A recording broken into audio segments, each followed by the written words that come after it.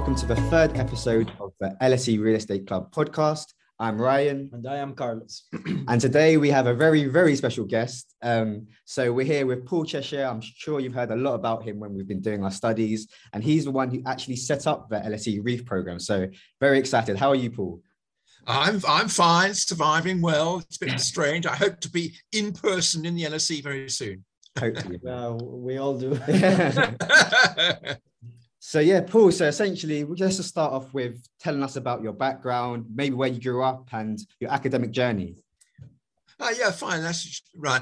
So I graduated from Cambridge and was almost the only person in Britain at the time who was interested in urban economics. So I was doing research on what I now call spatial economics, and then got a job at the University of Reading. And at Reading, they had a very big cohort of professional students working towards a qualification for the RICS in real estate. Yeah. And the economics department had a bit of an input into this. So I was obviously lined up to teach economics, urban economics in particular, to the real estate students. So that's how I discovered what real estate students were actually being forced to learn. That's great. So what is it about urban economics that sparked your interest? What sparked my interest in urban economics, or from urban economics to real estate? From urban economics to real estate. Because, of course, you know, urban economics is about the use of land and prices and how things are set in real estate markets to a large extent. And you realize the more you look at urban economics, the more important you realize land markets are, both in terms of financial terms, but also in welfare economics terms, because it's via finance markets that access to a whole range of public goods and services is rationed, if you like, via the price system. Okay. So if I want a house in a quiet street in London, I have to pay a premium, which is why poor people tend to live in houses noisy and got more pollution. Okay, so maybe you could tell us about how you built a relationship with LSE and how this came about in terms of starting off a REEF programme. So, I started at the University of Reading back in 1972. And I thought, as a conscientious academic, I ought to find out something about what these students were being taught. So I discovered, and they were basically being taught what was then called valuations, which was how to value property. And the whole syllabus revolved around what was thought to be the absolutely essential issue of what's called year's purchase. Now, I don't expect, Ryan, have you heard of year's purchase? No. No, but maybe if you want to explain. Well, it arises from the medieval prohibition on usury by the Christian church. Okay. Now, Islamic finance still doesn't allow usury.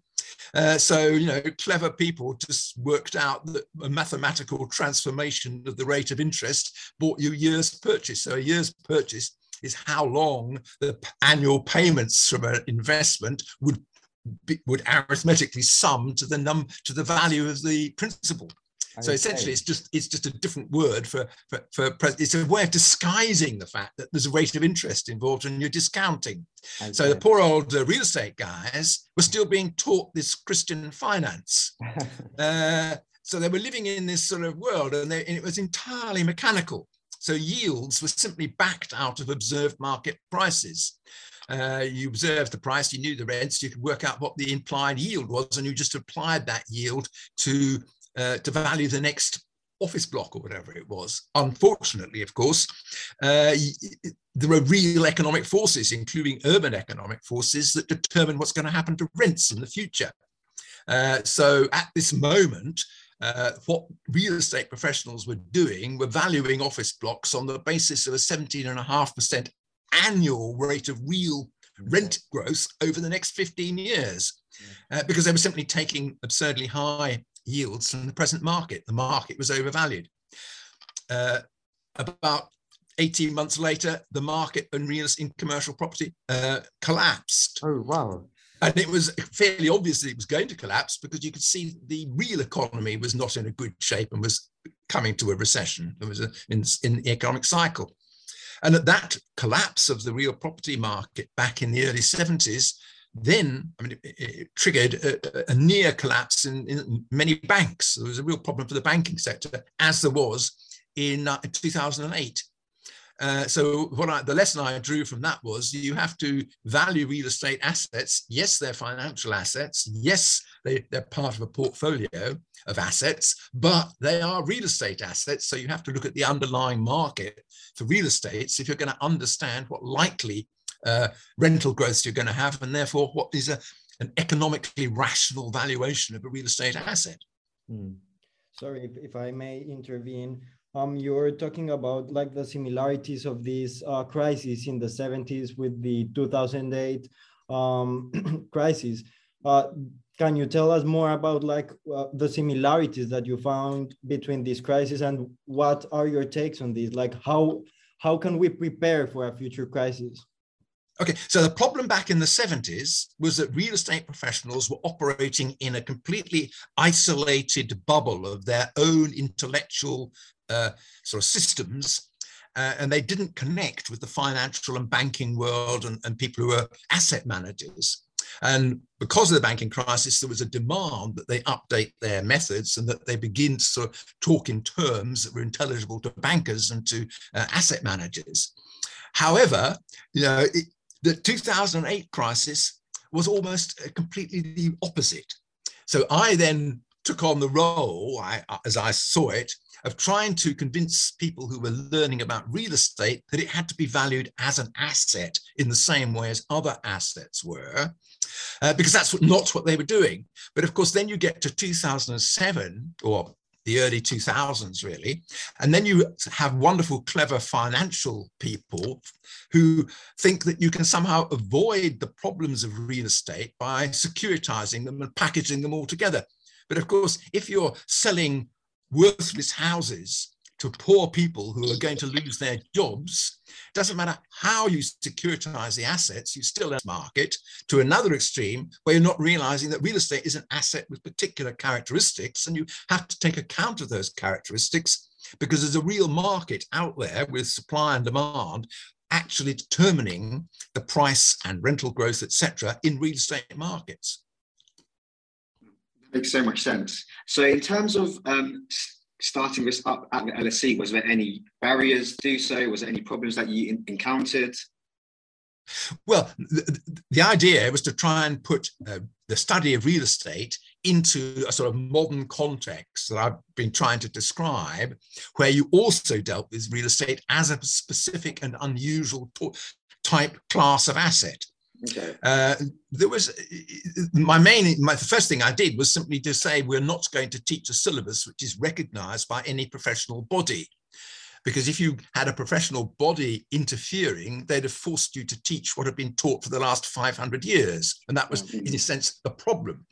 And the other thing, of course, was that if you had applied modern economics and finance back in 1972, 73, and you had an entrepreneurial spirit, which of course I did not have, I was an academic, you could have made absolutely shed loads of money by simply anticipating the collapse of real estate assets.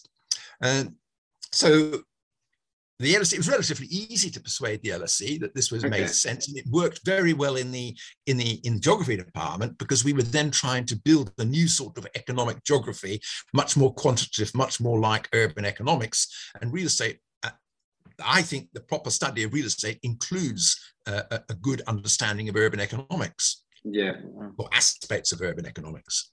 I think I've been speaking with a lot of students, and actually one of the things that students really value is the economics part of the REEF program compared to other programs that are out there that are more. And they should go together. They should complement each other.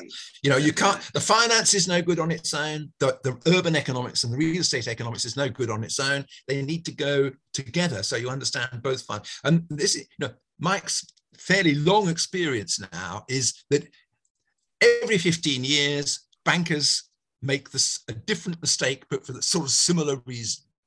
That is impossible to learn from past errors, it appears. If you can bear that in mind and take it forward into your own professional lives, you may actually be able to turn it to very good account financially. Yeah, definitely. And over the last 22 years then, would you say that the program changed a lot? And if it has, in what ways would you say it's done so? Well, it hasn't changed at all, and it's changed a lot. in terms of its conception, it's still the same. It's still trying to bring together modern finance with modern urban economics and real estate economics. That's its sort of, and at the same time, absolutely critical to it, which is, I think, part of the LSE tradition, is to make it applied, so it's real world problems, but it's making students think for themselves so they can ask questions about the subject they're studying.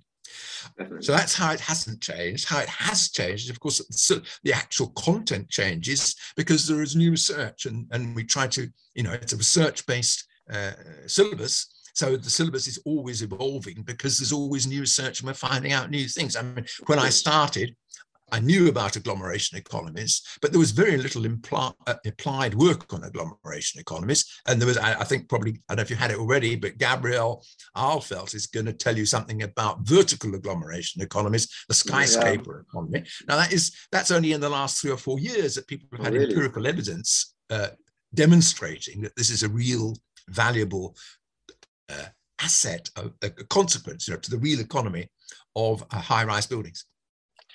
Yeah, if I may add to that, you were telling us about that you've seen this new market in super yachts. Can you tell us more about this? I find it really amusing. Like, it's amazing. So there you are. You've got this is Credit Suisse. Credit Suisse have lent an awful lot of money to mega rich people. One of the effects of the last 10 years has been this emergence of a bigger class of really super rich, mega rich people. So one of their toys are super yachts, and these can cost up to £100 million. Wow. And they're financed. So there's Credit Suisse been lending money on these super yachts, and now they've developed a securitization of these assets. But what I would suggest is you should think about them in terms of what I was just describing, the supply and demand for super yachts. What are they? They are wasting assets. Why are they wasting assets? Because unlike an office block, they don't occupy a location and land.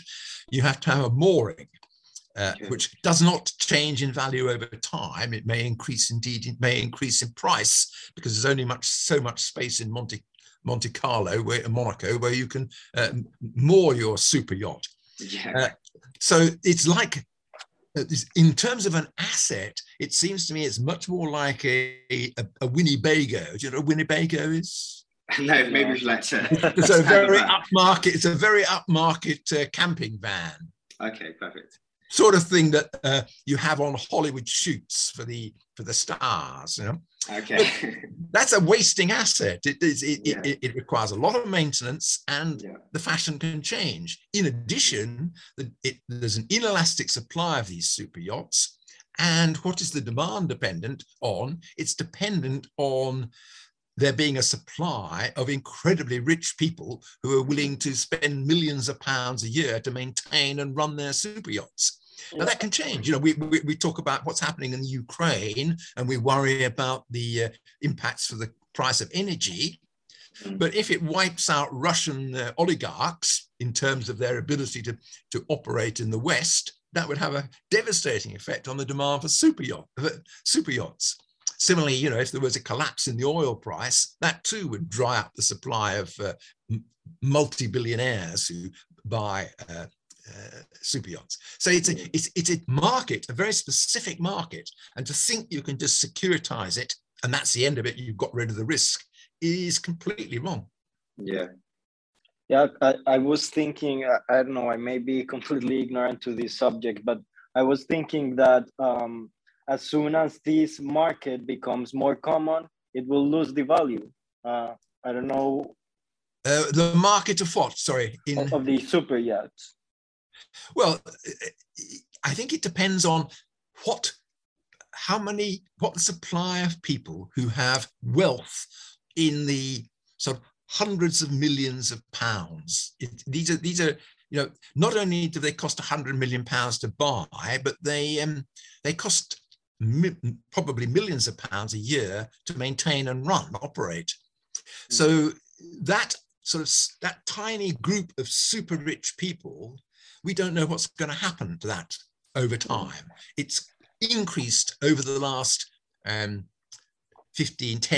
years, and indeed during the COVID crisis, it appears it's increased more. Why would you say it's increased over the COVID times, or the crisis? It's because it seems to have increased the inequality of wealth distribution even more than it was previously, partly because it's favored a small number of internet type operators. Amazon is a prime example, and indeed the most expensive super yacht in the world is now under construction for the founder of Amazon in Rotterdam. It's so big they're going to have to demolish a bridge to get it out of the where it's being built. Oh my gosh! So there are people who've made an awful lot of money in the process of, particularly in internet, the increased use of internet over the last 5-10 years, which was accelerated by the COVID crisis.